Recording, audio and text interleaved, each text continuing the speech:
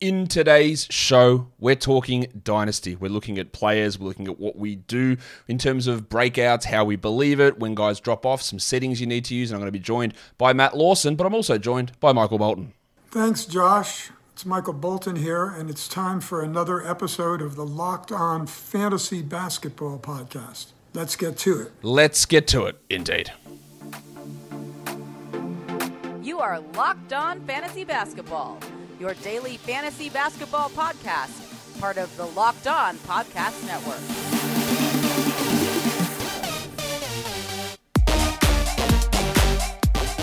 Hello and welcome to the Locked On Fantasy Basketball Podcast, brought to you by Basketball Monster.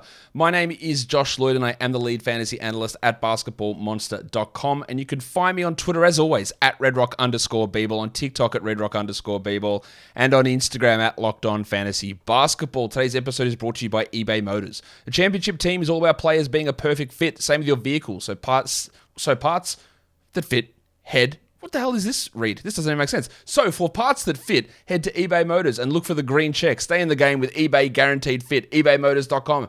Let's ride. Eligible items only. Exclusions apply. Yeah, that was great. Thank you for making Locked On Fantasy Basketball your first listen every day. We are free and available on all platforms. And a big thank you to all of you guys who do listen every day. You are the everydayers. So shout out to you guys who are always here. Speaking of someone who's not always here, but he's here often enough. We talk to him all the time. He is our Dynasty expert, his own Dynasty expert. He's your Dynasty expert. He's our Dynasty expert. It is Matt Lawson. Matt, welcome back to the show. Josh, I have to say, this is the time of the year where I'm the most locked in on this show. I found this show back, I think, after the 2016 NBA draft, and listened to you go through all 60 picks with fantasy analysis, and I knew I had found my podcast home.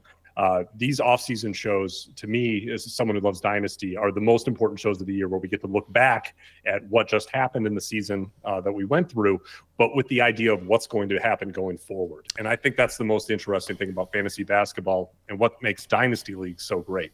I agree. I look, obviously the listenership and viewers and that drop off at this point in the year, but I think there's tons of information that we get out of this by looking back, by looking forward.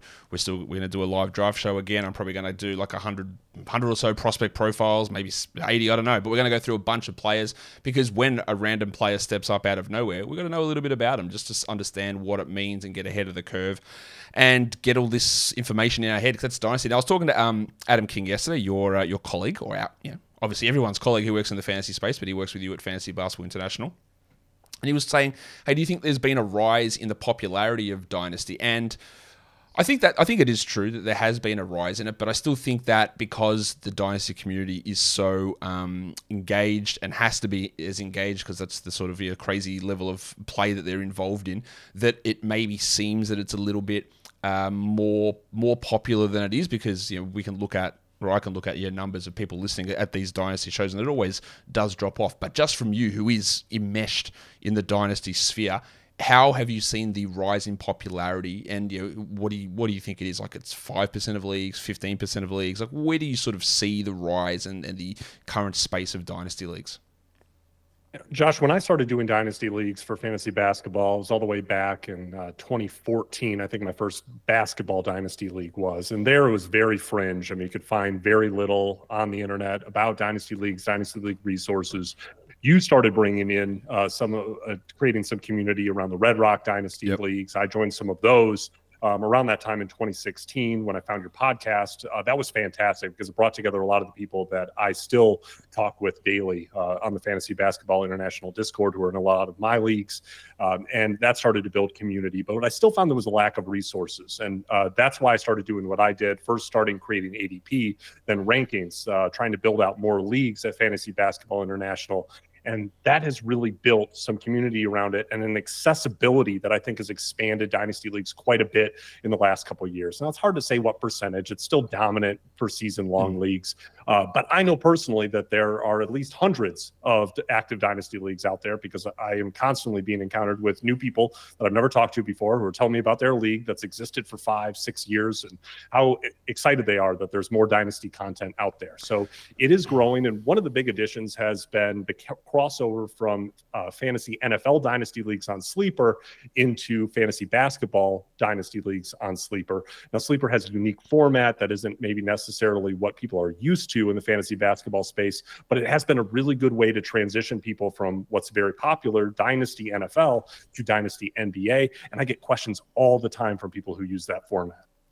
Yeah, it's definitely increase. And the thing is that you said, back in 2016, literally nobody did Dynasty content. Like, I did some. We did some Dynasty mock drafts. We did a little bit, not a huge amount. We did some stuff. And now there's you who does it exclusively. There's a bunch of other guys, and I'm going to give these guys a shout out now who do it exclusively. There's Rhett Bauer who does it. There's Noel Rubin, you just told me, is doing a Dynasty podcast and has got a Dynasty newsletter.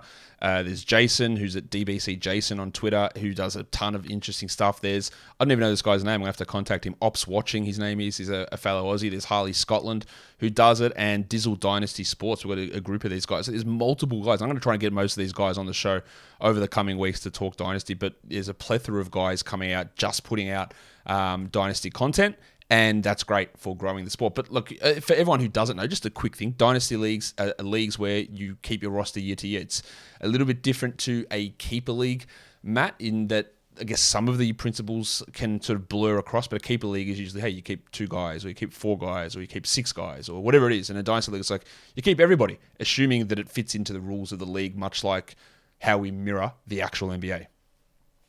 Yeah, it's a format that I think much closer relates to what it would be like to work in an NBA front office, where you're looking at players from a holistic perspective across their entire career, rather than isolated down to a single season, or for a keeper league, looking at a smaller pool of players that are being kept, whereas you're turning over and redrafting a large portion of the player pool every single year.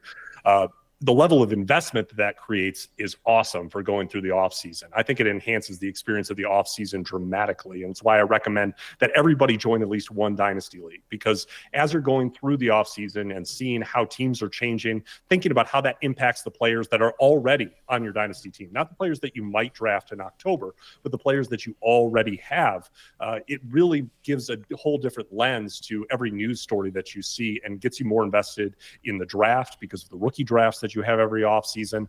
I think it's a great way to enhance your experience of enjoying the NBA and fantasy basketball. And it just makes you a better season-long player, because you know the young players that are going to break out in future seasons. You already know their fantasy games. Even if they're not fantasy relevant right now, you know those players already before the rest of your league mates do. That's true. Absolutely. And it's like when we talk about certain situations, we're going to get to this in a second. We're going to talk key settings and things to look for when setting up a Dynasty League later in the show. But in terms of looking at a player, you can't say, well, look at this guy. Look what he did. Look what he's doing for the next month.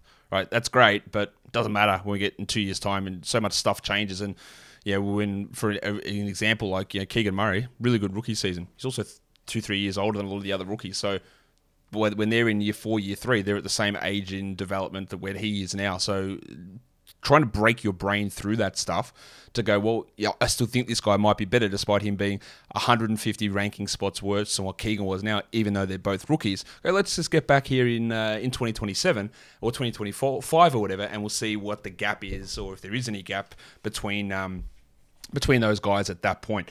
We're going to get into some specific stuff in a second. Today's episode, though, is brought to you by eBay Motors. Hopefully this script is a little bit easier to read. For a championship team, it's all about making sure every player is a perfect fit. It's the same when it comes to your vehicle. Every part needs to fit just right. So the next time you need parts and accessories, head to eBay Motors. With eBay Guaranteed Fit, you can be sure every part that you need fits right the first time around. Just add your ride to My Garage and look for the green check to know your part will fit or your money back. Because just like in sports, confidence is the name of the game when you shop on eBay Motors. And with over 122 million parts to choose from, you'll be back in the game in no time. After all, it's easier to bring home a win when the right parts are guaranteed. Get the right parts, the right fit, and the right prices on ebaymotors.com. Of course, Broncos country, let's ride. Eligible items only. Exclusions apply. All right, Matt, let's talk about some individual players now. And one thing that is people get caught up in, especially if they are new to Dynasty or they're not new to Dynasty and they're in redraft leagues, and they see what happens at the end of the season. They see some guys going off And they go, oh, that's great. It's going to be awesome next season. Shaden Sharp, huge numbers. Jaden Ivey went crazy. O'Shea Abaji put up some decent numbers. Jabari Smith looked better. You've got the Williamses, Jalen Williams, Mark Williams putting up great numbers down the stretch here. But, what's real? Like, context is very important. We can look at this and go, Jaden Ivey averaged 30 points a game and 40 usage, but it doesn't matter because a million guys are out. So, looking at those names there, I've got Sharp, Ivey, Abaji, Jabari Smith, Mark Williams, Jalen Williams. And Jalen Williams was a top 40, top 30 player post All-Star break. Some crazy numbers. What do we look at there and go, what's real? What's important to note? And how do we sort of take that information of what happened post All-Star and apply it to future production? Well, I think what we want to do is to try to disconnect the signals from the noise and try to figure out what are things that are sustainable going forward, what are flashes for future production, and what's stuff that's just a product of the silly season. Shaden Sharp is probably the most important example of this because I think the recency bias of what Shaden Sharp did just in April, where he's averaging 22 points, over 2 threes, 6 rebounds, 5 assists. He's just putting up these big stat lines, and it's super inefficient. And it leaves people, I've already seen some trades that are being thrown around of people treating Shaden Sharp like he's around a top 50 dynasty asset. Now, maybe he eventually gets there. But we need to remember what role this 18-year-old was in for most of the season, where he was playing essentially as a spot-up shooter on offense who would occasionally get a putback dunk or a big dunk in transition. You'd see the flashes of athleticism and the shooting, the confident shooting from three-point was good. I mean, for a kid his age, he was a good three-point shooter, and that suggests a very high floor. Shaden Sharp is probably at least going to be like Terrence Ross in the NBA. But this end-of-season portion, what we saw from him after the Blazers shut it down, where he kind of had all-you-can-eat usage, suggests, okay, maybe this is the star wing upside that we were hoping to see from him. He got to be able to do a little bit more on ball. We saw some big assist games. And while that's not going to be sustainable for next year, those flashes are at least reminders with young players. They're not consistent yet, but they're reminders of what their upside can be long-term. Here are the things in the statistics that I like about Shaden Sharp that I think suggest that he's on a path still to be a very good NBA player.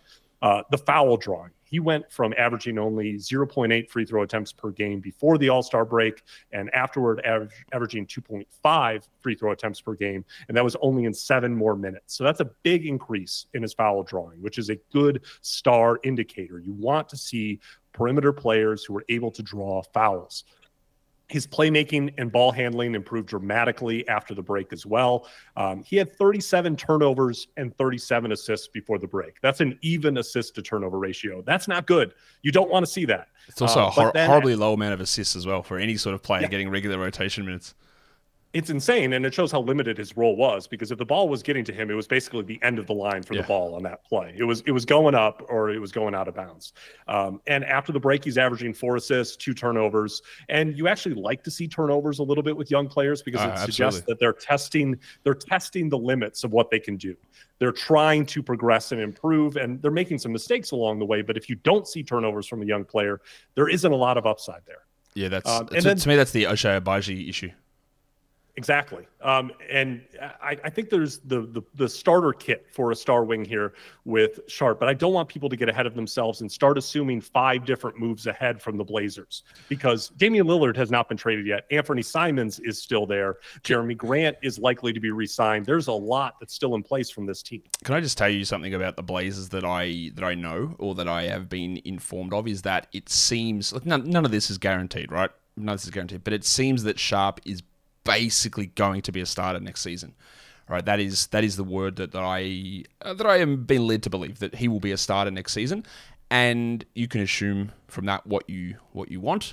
You don't have to assume. I'll tell you that means that Anthony Simons isn't going to be there. All right, so you could hear in Simons' press conference the other day that he said, you can see where the NBA is going. We need switchiness, we need length, and if that means I have to go, I have to go. Because he knows, right? So I don't think Simons are going to be there. I think we can pencil Sharp in. The thing is that if their pick doesn't end up, and you've heard this quoted many times, and I've had this information for a bit, if their pick isn't number 1, it's gone. That pick and Simons is gone.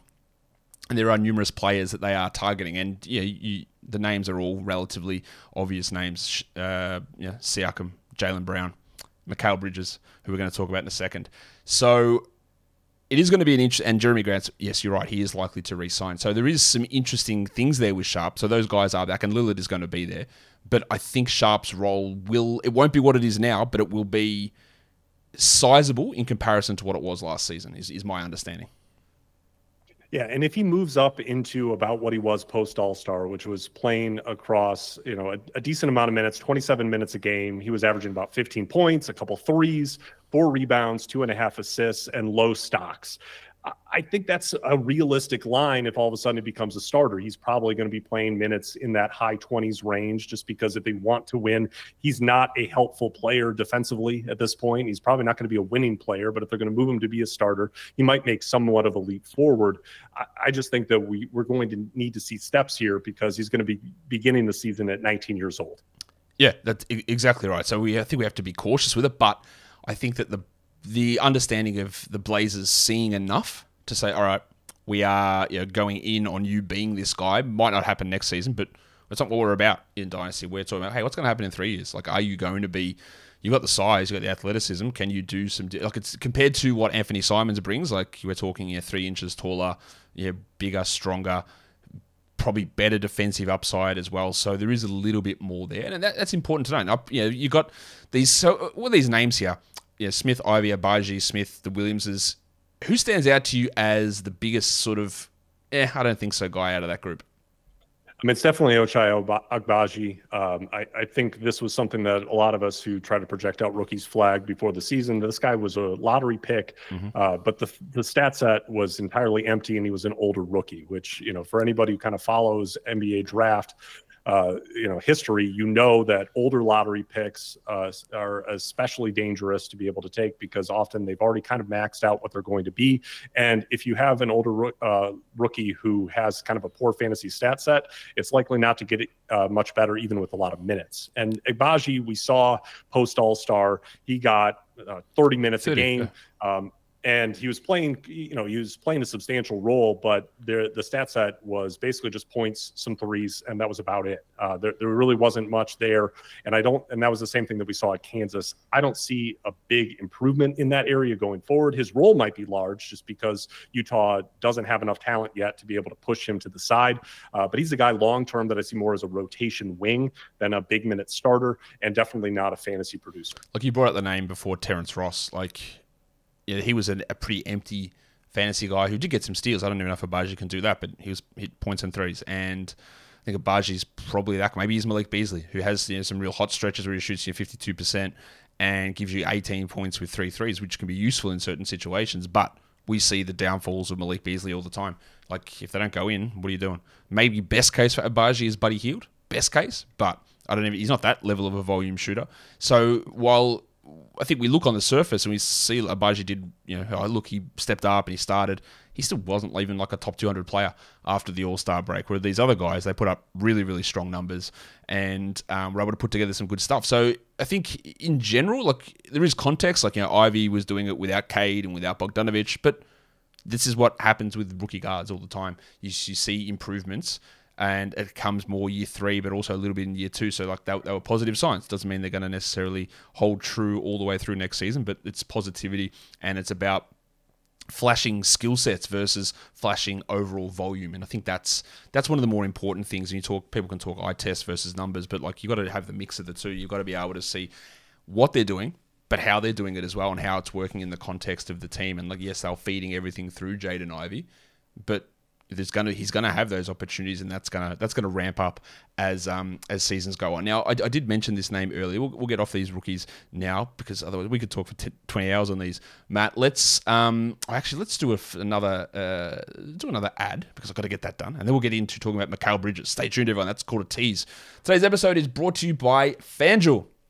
Grand slams, no-hitters, double plays, they're back. There's no better place to get in on the MLB action than FanDuel, America's #1 sportsbook, because right now, new customers can step up to the plate with a no-sweat first bet up to $1,000. Just go to FanDuel.com/lockedon, sign up, and place your first bet.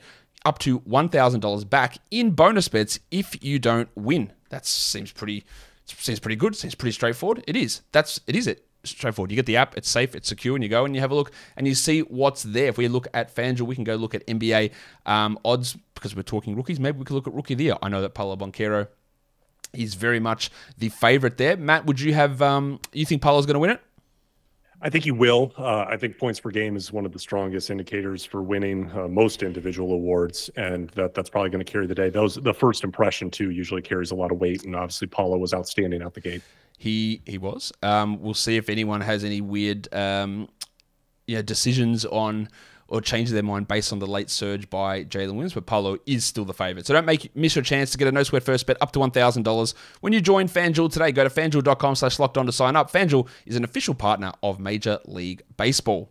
All right, let's talk Mikal Bridges, because there's a lot of wanking each other off about the value of Mikal Bridges and how good he has been since he joined Brooklyn. Superstar upside. Did Phoenix not realize they already had Kevin Durant on the roster? A lot of hyperbolic statements coming out about Mikal Bridges, and there's absolutely no doubt that Mikal Bridges was awesome after the trade coming across, averaging 27 points a game, played his standard 34 minutes a night, shot 48%.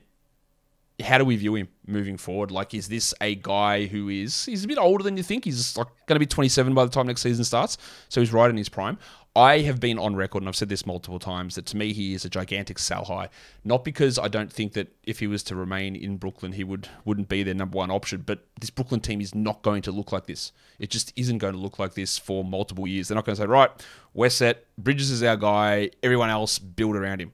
I don't see how any way that he's been great. He stepped it up. We saw some bit wonky efficiency stuff towards the end where he was taking 25 shots and shooting 38%, which can hurt. And we saw some of the defensive stats and the assists, some of that fall away, which often happens when you push into a number one role. But I also think there's a greater than 50% chance he doesn't even play for this team next season. And this roster, even if he does play for them, the roster is going to be different. Now, could he still be the number one guy in Brooklyn next season? I believe that is possible. I also, again, my odds would suggest he doesn't even play for them. I think there's a huge possibility of that. But if we're looking, again, Dynasty, my brain automatically, Matt, when we talk Dynasty, I go, so what's happening in the next 3 years? That's how I try to look at things. What's the next 3 years? I reckon there's a possibility. Say it's 50%, 60% we get 1 year like this of Bridges, but getting 3, I'd put it at 5%.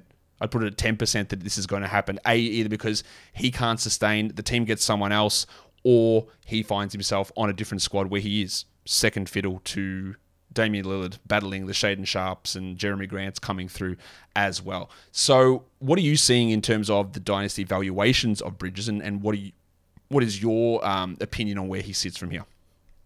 Yeah, I think what's interesting about Mikal Bridges is that we obviously saw some signs of his ability to be able to get to his spots in the mid-range, hit short mid-range jumpers in Phoenix.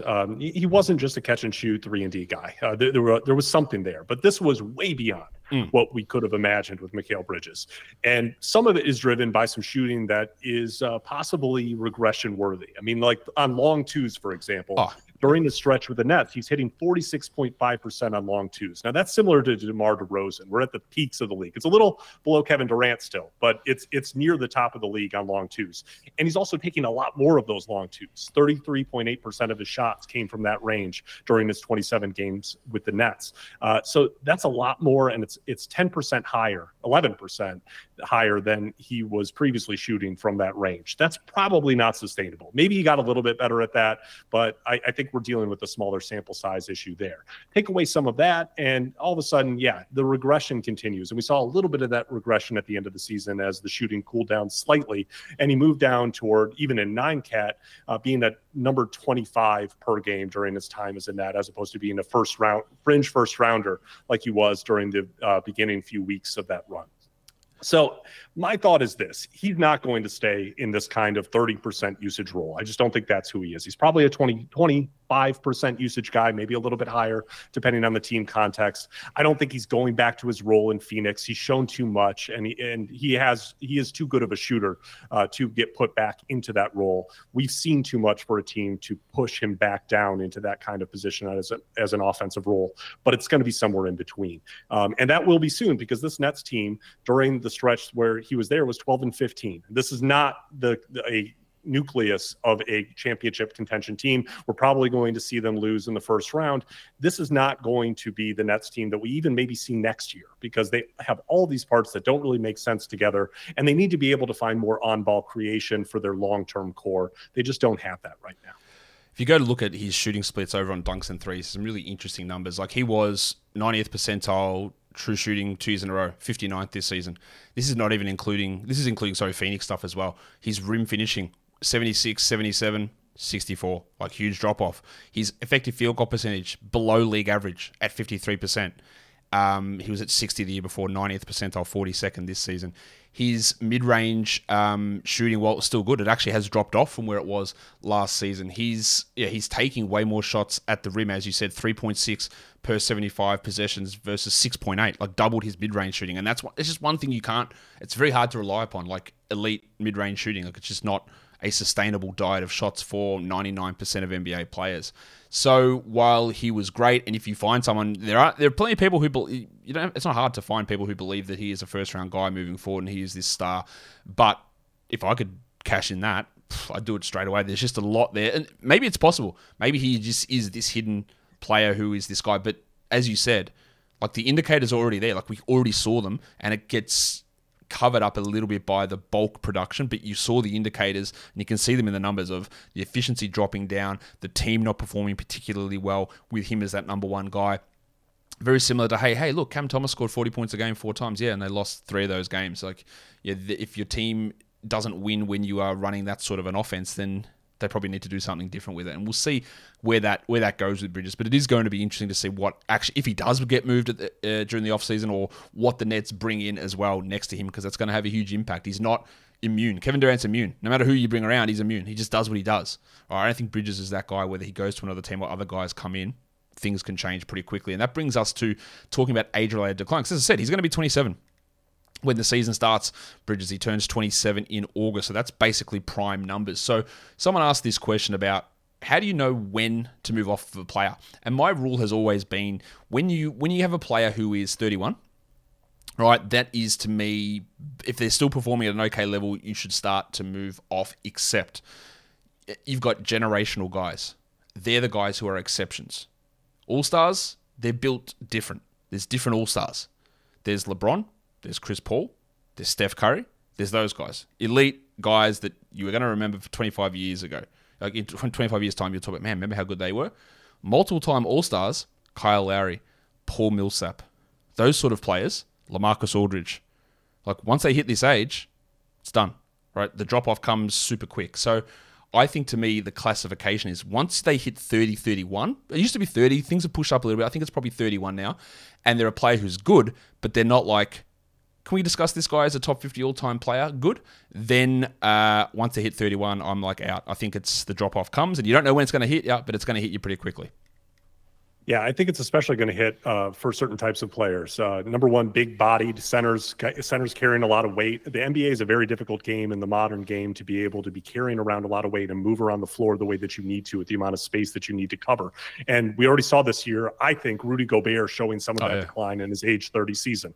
And I think you could easily see guys like Jonas Valanciunas, Nikola Vucevic, who's going to be 33 next year. I mean, these are guys who the wall is going to come, because it's very difficult to be that big and continue to move around the way that you need to in the NBA and maintain the minutes that they do. Well, you can see it. Like, where's DeMarcus Cousins and Andre Drummond now? Like, they're like 29 and 30. They're like barely in the league. DeMarcus Cousins is a Puerto Rican league legend now. Like, there's obviously other factors there, but it happens. Remember Derek Favors? I think he's 30. Like, he hasn't been in the league for 2. He played like, had a 10-day for the Hawks. Like, this stuff is weird. It hits, and you're right. Big men can hit really hard. Yusuf Nurkic is way below that 31 years old, but I think we're already seeing his body breaking down because of how much weight he carries on the court. Yeah. And the other one is very similar to what you said, which is kind of these sub all-star players, especially perimeter players who do depend on quickness and the ability to be able to get by defenders. That can go away pretty quickly. And I think, you start to see some of that decline. Someone like Harrison Barnes, you already saw some of that this year. It just wasn't really the same. He had a good year last year. This year came back a little bit. I think guys to look out for, obviously Chris Middleton. We saw some injuries this year. I think that could be a real concern going forward, especially on a new contract wherever he ends up.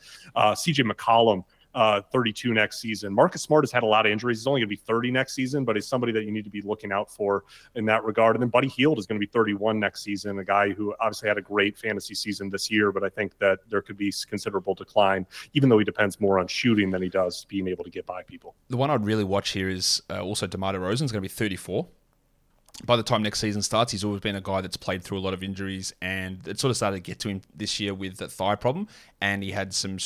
He wasn't bad, but he was 20th last year, and he was 38th or something this year, or wherever he was. Like, it was a difference, 30th. It was a drop-off, and that might not seem much, but it's enough that where he requires getting huge volume threes, huge volume getting to the line, and huge efficiency from the mid-range. If you saw that, like, even with Chris Paul this season, like Chris Paul's an elite player, he's 38, but once you can't hit those outliers where you're 99th percentile, then it can drop away pretty quickly. And if DeMar goes from getting to the line 8 times, 9 times a game and gets there 5.5, then you are seeing a significant drop-off. I think a name to watch, and it's not going to happen now, but someone like, to me, that fits into this mold is, there's 2 guys, Siakam and Jaylen Brown. Right, they're very good players. They are in consideration for All-NBA. They are multi-time All-Stars, and they're nowhere near this yet. Siakam's 29 at the moment, just turned 29. Jaylen Brown, he's around, 26? But they're the guys that I think once you hit 32, they're not going to be the guys that maintain this till they're 36, 37. They're the guys that are really good. They're consistent performers now, and they will be for 3 more years, I think, for Siakam, 5 more years, 6 more years for Brown. But they're the guys that fit into that mold to me, that when they hit that wall is going to come earlier than it will for Steph or for Giannis or those sort of elite level players. Do you have any pushback on those names? No, I think especially someone like Jaylen Brown, who comes into the league as a raw athletic wing type. That's the type that where all of a sudden the athleticism starts to shrink down a little bit. You lose a step or two of what makes you special. Then all of a sudden we saw his skill level, his handle last year was a huge issue. That gets exposed even more once you don't have the athleticism, once that starts to decline. So those are the kinds of players where the shelf life can be a little bit shorter. And I think it's a great archetype of what we're looking out for in Dynasty. The thing that I always look at again is these are not hard and fast rules, but in general, NBA players are at their best athletically when they're 21, right? That's when you have like the most, 19, 20. Like you are fast, you are insane leaper, like around that 20 to 22. That's when but you don't know what you're doing. You're dumb, you make poor decisions, you don't understand the game as well. And when the smarter you are, like you're 30, you're 31, you're 32, you've got more experience, you know what's happening. The sweet spot between the age-related athletic decline, which starts, unbelievably athletic when they're 19, 20, and it goes down, down, down, and you know what you're doing, the IQ number, which goes up and up. They sort of intersect their highest point, the turning point of their parabola, is around age 27 to 29. It used to be like 26 to 28. I think it's pushed up a little bit now with a lot of advances in modern medicine and training techniques, all sorts of stuff. I think it probably pushes up into the 27 to 29, maybe even 28 to 30, where that peak is, where it's the absolute highest level combined of intelligence and athleticism. And then when you hit that point, the athleticism drops off too much. The IQ pushes up, but it doesn't keep you at that higher level. So that's sort of what we're looking at with that. Quickly, 2 words. Do you agree with that sort of assessment? I do. Yeah, I think that's what you saw with someone like LeBron James, who was amazing coming into the league. But it was when he was in Miami where all of a sudden that athleticism merged with his basketball intelligence, and he reached a peak that maybe is higher than any NBA player as far as their on-court ability as a two-way player. He was dominant on both sides of the ball, and if you haven't gone back and watched it, go back and watch LeBron in those MVP seasons in Miami. He was truly incredible to watch on the court. Just got to look at his numbers. Like he shot 60% from the field, I think, from 2 seasons as a wing player. Like the numbers are actually insane for him in Miami when he was playing with Wade and Bosh, and he just still did things that he's never been able to do at any other point, really. Fool's gold, Matty, we talked a little bit about Bridges here. I'm not saying he's fool's gold necessarily, but anyone who you look at in the 2022-23 season where you go, yeah, I think that might be fake. Who sort of stands out to you in that area? Now, this guy had done this a couple seasons, and he was great this year. But Kevin Porter Jr., I don't think Houston can continue to go into another season with him as their starting point guard. They want to get better. I think they have to move on from him as the starting point guard. They're paying him like he's a sixth man. They can try to see if he's willing to take on that role. And honestly, if he could have a very good NBA career if he was willing to be a role player. He's very, very talented. But there's no way he was number 52 per game in 8-cat this year. You had that extended absence, but the production was incredible when he played, and I just can't see that next season. I agree. I said the exact same thing about 2 weeks ago. He had like a stinking game, and I said, hey, wait till there's a couple of good ones. If I'm in the Dynasty League, I'm getting off him as soon as possible, because this is not... If they get Scoot Henderson, he's cooked. Like it's over already for him. Like he's moves into instead of 33, 34 minute a night lead ball handler, he's a 27 a night, maybe Jordan Clarkson sixth man sort of a player. He's still going to be useful, but I don't think the trajectory is pointing up from him, even though he was good this season. I agree 100% with that one. That's one that I spoke about the other day. You got any other names that are interesting to watch? There was a little bit of a flash from a couple of interesting guys down the stretch of the season who didn't play huge amounts. The name that for me comes to mind is Peyton Watson in Denver, who averaged a stellar 3 points at UCLA. But then came out and was playing backup center, and I think we're going to have some rotation minutes here in the playoffs. He was blocking shots. I thought he looked pretty good. What do you think of Watson, and any other names to you that stand out that on a lot of people's dynasty waiver wires might just be sitting around? Yeah, so I'm so much of a degenerate that I'm constantly following G League statistics, especially for really young players, because I want to see what they're doing, what their stat sets look like. I hope you bring up the guy I hope you bring up. Let's go. So first on Watson, I mean, the stat set in the G League was outrageous, especially for a player who barely played at UCLA the year before. I mean, he was giving big points, big rebounds, hitting threes. He had steals and blocks, and the percentages were solid. I mean, this was special stuff, and Denver is going to need inexpensive rotation players going forward, given how much they pay to their top three players. It's going to be necessary for them to be able to replace veterans with guys like Peyton Watson, Christian Brown. And I think Watson, even in limited minutes, could be really interesting. If they're trusting him enough to be in the playoff rotation, that's a huge indicator. Just like it was last night to see Jalen Johnson putting up the performance that he did. And the trust that Quinn Snyder had to put him in a single elimination game and play the minutes that he did with Jimmy Butler going at him, that was incredible to watch. And it suggests that Johnson absolutely has a big future there, especially for a guy who is taking on being a role player after spending his whole life being the star producing player, whether it was at Duke or in high school. He is immediately adapted into a good defensive player, and he's got a great fantasy stat set. He's a good passer. He's got a big body. He's a rebound. It's really exciting to see what's going to happen with him. In the same vein of Watson, I love Josh Minot in Minnesota. You saw him barely play at Memphis the year before, just like Peyton Watson at UCLA. But in the G League, the stat line was huge, and he's someone who showed those big block and steal rates in college and then again in the G League. And I think that's something that's going to translate really well. It might be a couple years out. It might be someone who's taking on the role that you have from Kyle Anderson right now, that eventually Minot is stepping into that. But he's someone in Dynasty that I'm looking to stash because the per minute upside is so huge. I loved Jaden Springer's finish to the year. That's the one I wanted. Jaden Springer, comes out of Tennessee, very raw prospect, but big assist rate, big steal rate. And he's really interesting, but he's small. And this is the archetype that the NBA is moving away from. These small guards who can't really shoot. But we've seen with some of them that they can develop enough game otherwise to be able to insert themselves into NBA rotations. And then they really can be disruptors and put up big fantasy stats. Springer is a guy who all of a sudden got some confidence in his shooting in the G League this year. I don't know if Doc Rivers is going to be comfortable playing him next year or the year after that, or maybe Doc Rivers won't even be there. But Jaden Springer has something in fantasy, and he's a guy in deeper dynasty formats that you absolutely should find space for at the end of your bench. A couple of things on Springer. He's 6'4". He's not that small, right? So there is some, I don't know if he's a point guard or what he is, but his numbers in the G League were out of control. He didn't play a huge amount of games there, but they were crazy. They were crazily good. He dominated in the playoffs for the Bluecoats.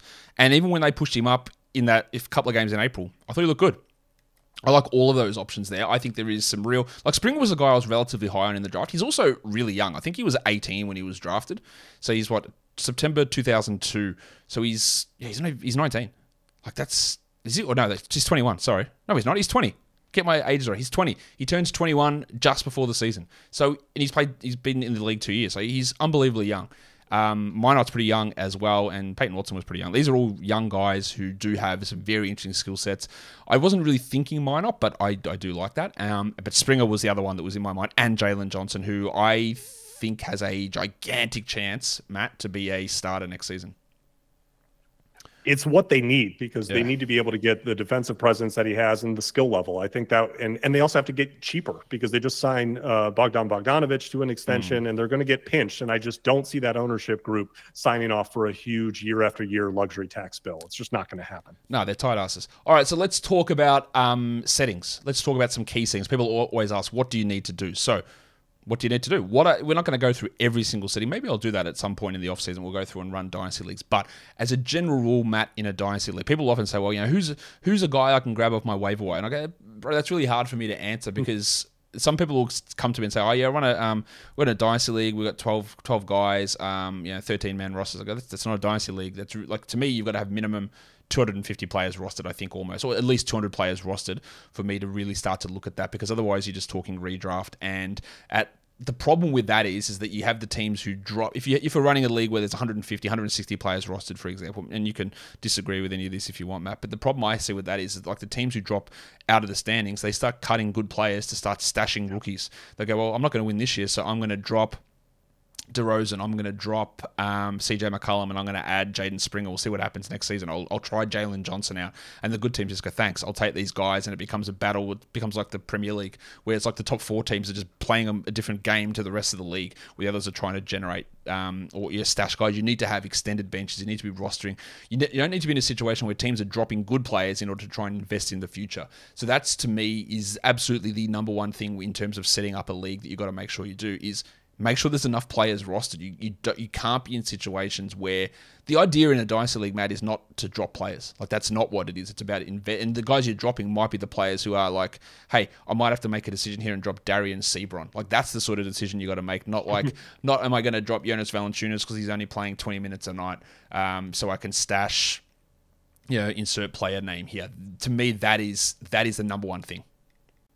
It's absolutely right. And if you're playing in kind of a standard 12-team Dynasty League, you need to be in a place with the number of roster spots that you have where teams can both contend and stash young players at the same time, and not have stashing some young players at the end of their bench limit their ability to contend in a season. You want people to be able to do both. And for me, that sweet spot gets up around 240, 250 players rostered, which means that in a standard 12-team league, you're looking at 20-man rosters. I think that's a good way to be able to get to a place where you can stash young talent that's interesting, that has a chance in the future, while still competing. Because you should be competing. If you're rebuilding, it should be 1 year in a 12-team league. People talking about, I'm going to be rebuilding for the next 3 years, maybe in a 30-team league. But in 12-team, you should have a rebuilding year, and you should be back to contending.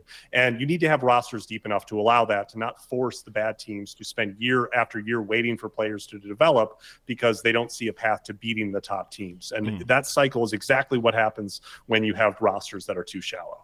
You got to do it. And people will say, well, 240, that's so many players. 537 players played in a game in the NBA this season. That's half. That's less than half of, 240 is less than half of that. So there's still plenty of guys. And the idea in a Dynasty League, Matt, people go, well, the waiver wire is dry. Like, yeah, that's the point. Like, you don't need the waiver wire. You don't want to be like, grabbing these guys necessarily. The idea is to draft them, to trade for them, to identify that talent that way. You want to go deep. Like, that is the idea but behind a Dynasty League. So that is, to me, the number one thing. In terms of other settings that I think are really important, well, first of all, mate, you've got to have a rules document. And you've got to have, one of the key rules in that rules document is that the rules can be amended based on whatever you want. Like, generally you want to do it like based on league vote or league majority or league plurality. And then when you institute it, the rules come in, for the following season, not necessarily this coming season. All those things you need to have a rule that tells you what happens when you adjust the rule and when those adjustments come in. To me, that's a key part of a document. But then there's always going to be something that comes up. You go, oh, we didn't really know what would happen here in this situation. So you've got to have those rules, or the ability to adjust your rules and the ability to make those rules decisions and how they get instituted. So when you're creating a rules document, it sounds stupid, but the number one rule is, how do I fix the rules, I think. So what are some other key rules you think you need to have, or at least address? Whether people go, what's the ideal settings? I don't think there are ideal settings. There are things that you need to do, but what you make as the individual decision in there is up to you. But what's things you need to really pay attention to? Yeah, I think one of the biggest headaches that can have as a commissioner is money. You need to figure out a good way to be able to deal with people paying in their buy-in for a season. Have them do that before they're taking any major actions with their teams. Too often I've seen leagues where commissioners don't collect money from people, and then all of a sudden a new team manager comes in or the league starts. Someone all of a sudden blows up their team with a ton of trades. They have buyer's remorse, and then they're out of the league, and the league is left in shambles because this team has lost all of its assets, and the person left because they didn't put any money down. So using something like Fantrax Treasurer is great because it can make people pay the buy-in before they even access the league, before they draft. And then it's all kept there, and you don't have to worry about it as a commissioner. You don't have to be the one holding it all of that time, and it becomes a great way to be able to have everybody be responsible and move forward with the league without having the concern of someone just cutting bait because they don't like the way that the league is going. Beyond that, yeah, go ahead. I was saying exactly. You need to do that. I think the other big piece of it, you've got to consider if you want people to pay in advance, if they're trading future first-round picks, that can go into the tanking considerations that you need to make. You also want to consider when you're adding new managers, how to do that. One of the things that I find, if there are multiple teams that have left a league, you have multiple teams that are open, instead of trying to find people who are willing to take on those orphan teams as they're constructed, what I like to do and what I found so much success with is putting together those teams into a pool that new managers draft from, so they get to draft their own team. It creates investment in their new roster that they actually drafted with their own choice rather than just taking on the mistakes that someone abandoned in a roster. And I find that those teams, those managers end up staying longer, and you end up with a league that is healthier and more sustainable long term. I just had an idea. Now, you run way more Dynasty leagues than me. I don't run any anymore. I used to run a few, but not anymore. But is there any validity to that situation, which I agree is probably the way to go? Like if there's two teams that leave, you put all the players and you draft them. Is there any validity to almost consider, even though you're not expanding, but considering it like almost a real life expansion draft where the existing teams get to protect a certain amount of players and those new teams might actually be able to pick one player off an existing team just to create a little bit of interest, a little bit of intrigue, a little bit of evening of things, and that team that loses that player gets like an extra pick at the end of the first round rookie draft or some sort of compensation. Is there any validity to that, or could that screw things up? It's definitely something that you need to have set out early on, because you're going to have pushback from the strong teams in the league to say, this is a dynasty league. What do you mean you're going to tell me that I have to give up somebody on my roster? My roster's stacked. I don't want to put anybody in there. And if you have it from the outset, it's something that you can say to everybody, look, this was our procedure that when we had new managers coming in, to be able to create parity in the league and to fix the mistakes, the prior sins of the managers that are leaving, we're going to do it this way. And I think that's a great way to do it. Compensatory picks are a great way to do it. There can be a lot of ways to be able to manage that parity and to avoid the situation where a league becomes so top heavy that it's not fun anymore. So I think you could do it like, okay, if we have managers leave, you got a 20-man roster, you choose the 13 guys that you want to protect. The new managers come in, they get to pick one player from whatever team they want, and if it's your player and your team, you get a pick at pick 13 in the rookie draft, which is after the first 12 have gone or whatever. So it's top of the second, end of the first round. I think it is something that you're still getting to keep your 12 best players. Maybe you've held onto someone, you're stashing them, and then look, that's just the way things go. Maybe in real life, that player might be like agitating for playing time because they want a bigger contract, and that's sort of how things go in the real NBA. It's obviously a different mechanism to get there, but if the NBA was to expand, that's exactly what would happen. That you would have to protect players, and then other teams would come and steal someone off you. That's how it works, and while it's not an exact expansion, it is a similar situation. So yeah. Anyway, just came out with that. Last question: tanking. What do you do to combat it? Because that is a question that multiple people asked me. Hey, what do we do with tanking? Because I'm sure this would have been a great question for people to answer before this season, because obviously people were trying to get themselves Victor Wembanyama, and the quality of rookies coming in perhaps next season isn't quite as high, but people are still going to tank. The thing that I had success with in my Dynasty leagues, Matt, I'd like to hear your input on this. I think we might have spoken about this anyway on a show at some point, is you have to have a draft lottery, number one, right? So for the teams that aren't in the playoffs, you have a draft lottery. And how you weight that is up to you. I think that weighting it not as top heavy, like obviously the old NBA system, 25% for the first three teams is never going to work. We're currently at 14%. I actually dropped that down a little bit. But the other thing that I do is that I expand it so that the lottery of the NBA is the top 4 picks. I would expand it out to 7 so that the down, like if you tank your way to 1, in the NBA now, like the Pistons, the lowest they could fall is 5. So they are guaranteed, one of the Thompsons, Miller, Scoot, or Wembanyama. Really, really good. In a Dynasty, if you expand the lottery out to 7, well, they could fall to 8. So being at number 1, and then you can end up at number 8 with flattened odds, doesn't actually make that much of a big difference to you. Like you might have a 10% chance, and the 5th team might have a 7.5% chance. But the downside of you falling to 8, is that worth it? Like I think that sort of tempers some of the outrageous non-lineup setting tanking situations that may go on, or dump trades and things like that.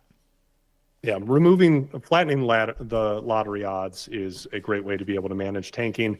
And then it comes down to how much your league cares about tanking and how much time you have as a commissioner that you want to try to police it during the season. Because some people say, I want everybody to play their best lineups. Well, that's very subjective. It is. And it ends up with drama and fighting over people saying, well, let me run my own team. You can't tell me what the best lineup is or who the best players to play are.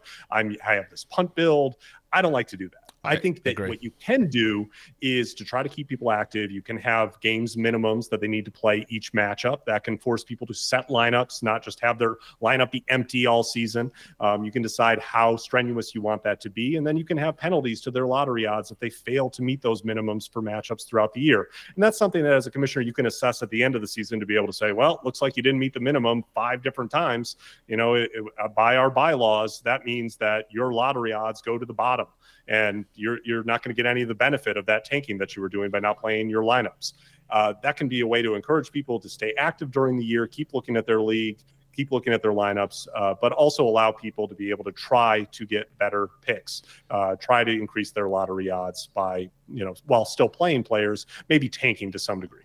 The pushback that I know some people will have on the flattened lottery odds is people will say, well, why if in a 12-man league and 6 teams make playoffs, for example, let's just use that as a base, but most dynasties aren't 12, but whatever.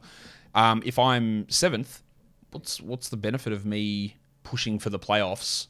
Like, I don't get gate revenue. Like, what's the point of me pushing for the playoffs when I could lose my last couple of matchups, get 9-0'd, and get myself into the lottery odds and get a chance at a high pick? Like, how do you reduce that potential? What incentives do you have for playoff teams? What disincentives do you have from the teams finishing just outside the playoffs to combat that? Because that's while it might feel slimy, if that's the rules in place, like, yeah, well, I'm not pushing for the 6th spot in the playoffs. I'd rather get 7th and have a 1 in 6 chance of getting the number 1 pick, or whatever my odds are. How do you combat that? Well, so you can either have the bottom non-playoff teams just get their pick slot rather than having them be in the lottery. But if you want to have them all be in the lottery, then you either have to make the lottery odds for those spots so low that it doesn't really give any incentive and that it's better to make the playoffs, and also maybe have some monetary incentive to make the playoffs. Increase that a little bit to be able to give people a reason to say, well, I want to win a little bit of money rather than having a 5% chance to move up into the lottery picks, whatever it is. I think a good way to do it is you can, depending on how your thing is set up, but you can also do it that all playoff teams get their buy-in back, and then all other money just goes to the winner. No second place prize, no third place prize. So you're in the playoffs, you're battling for the big prize, but you get your money back if you don't get it. Like versus what's I get for second or third. I think that enables a big enough prize for first, and it encourages you you've played a free season here with a shot at a big win. And if you don't get it, well, it's just you'll break even. You're not like, well, I made the playoffs, but I didn't get anything out of this at all. What was the point? I should have just tanked for it. So you get a free year out of it. And for some leagues, that might be $100 buy-in, $50 buy-in, whatever it is. But you've also got now a chance, like I can push in to win this money back, knowing that if I don't win it and I'm in the playoffs, that I have, not cost myself anything. I think that's exactly right. And the big thing is we want to try to make this be fun rather than, be a fight at the end of the year. And what I hate in dynasty leagues is where you end up, everyone gets into it with each other about tanking and things like that. You need to understand the temperament of your league and how people feel about tanking. Some leagues just don't care. And they say, if you want to burn your money on this season and try to lose, go ahead. I'm going to keep winning money because I'm worried about winning, not about trying to, gamble on rookies. Other leagues, all they care about is competitive integrity and having every matchup matter the most. So know your league and try to find settings that at best meet the temperament of that and how much they care about tanking. I think what you said there is really, really key as well. And that was where we'll end on. You said it's fun. Like we're playing a game. Like, you're not out here running dynasty leagues and this is your life's source of income. Where like, yeah, well, I actually pulled in 50 grand for my dynasty leagues this year. Like, no, you didn't, because that just doesn't exist. So, yeah, whether you're out here fighting and scrapping over, but what if I get my $500? Yeah, $500 is a lot of money, right? But the idea is fun. Like, that's, whatever you get on top of it, just whatever you get is a bonus. You're not out here scratching and grinding, and this is your livelihood playing dynasty basketball leagues. Like, it's not. It's bonus money on top of it, and it's great to win that extra money, but the idea is fun. Like, it's not, you're not like, hey, sorry kids, no dinner tonight because I didn't win my dynasty league. Like, that's not what this is about, Matt. And unless I'm completely wrong and you're running $50,000 dynasty leagues, I don't think that's happening.